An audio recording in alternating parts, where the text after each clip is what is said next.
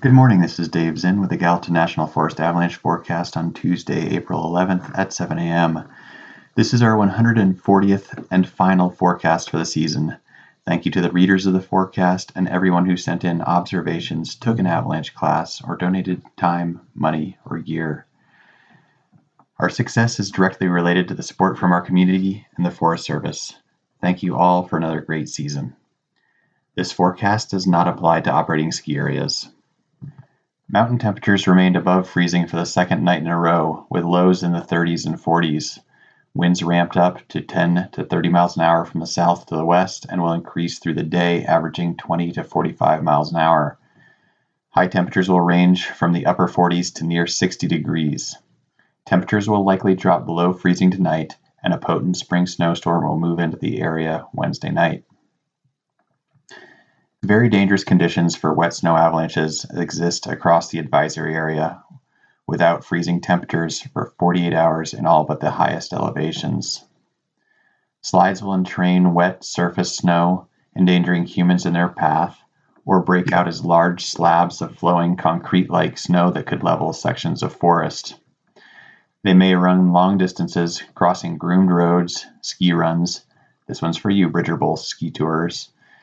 And even highways below steep, snow-covered terrain.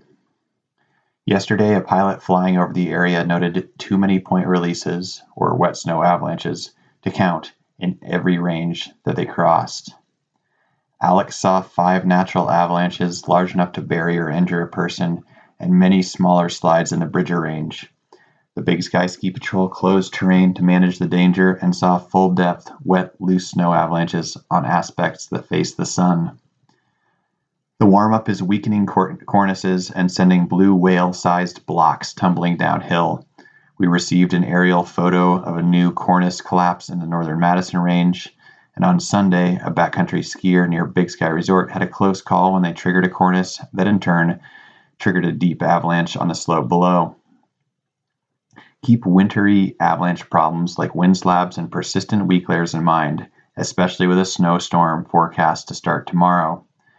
Last week's storm brought large avalanches breaking on persistent weak layers to the northern Madison Range, southern Gallatin Range, Lionhead area, and Bridger Range. The danger from wet snow avalanches starts today as considerable and will increase to high. Travel on or below steep slopes is not recommended. As a reminder, Bridger Bowl ski area is closed and the ski patrol is no longer performing rescues or making terrain closure decisions for you. With slightly cooler temperatures, the mountains around Cook City are a day behind those elsewhere in the advisory area. Temperatures remained above freezing last night, and riders observed many small, wet, loose snow avalanches and a large cornice fall near Mount Abundance. Anticipate larger avalanches today, giving yourself a larger margin below steep, sun-soaked slopes, as slides could run into the flats. Wintry avalanche problems are not done for the season. Recent slides involving wind slabs occurred as recently as last Thursday, and deeply buried weak layers produced avalanches a week ago.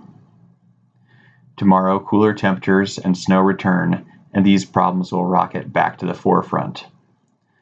The avalanche danger is considerable due to a wide array of avalanche concerns, including increasing wet snow avalanche danger throughout the day. If you get out, please continue to share avalanche, snowpack, and weather observations via our website. Send us an email at mtavalanche@gmail.com or give us a call at 406-587-6984 as we will continue to make relevant updates to the avalanche products throughout the spring. Thanks and have a great season.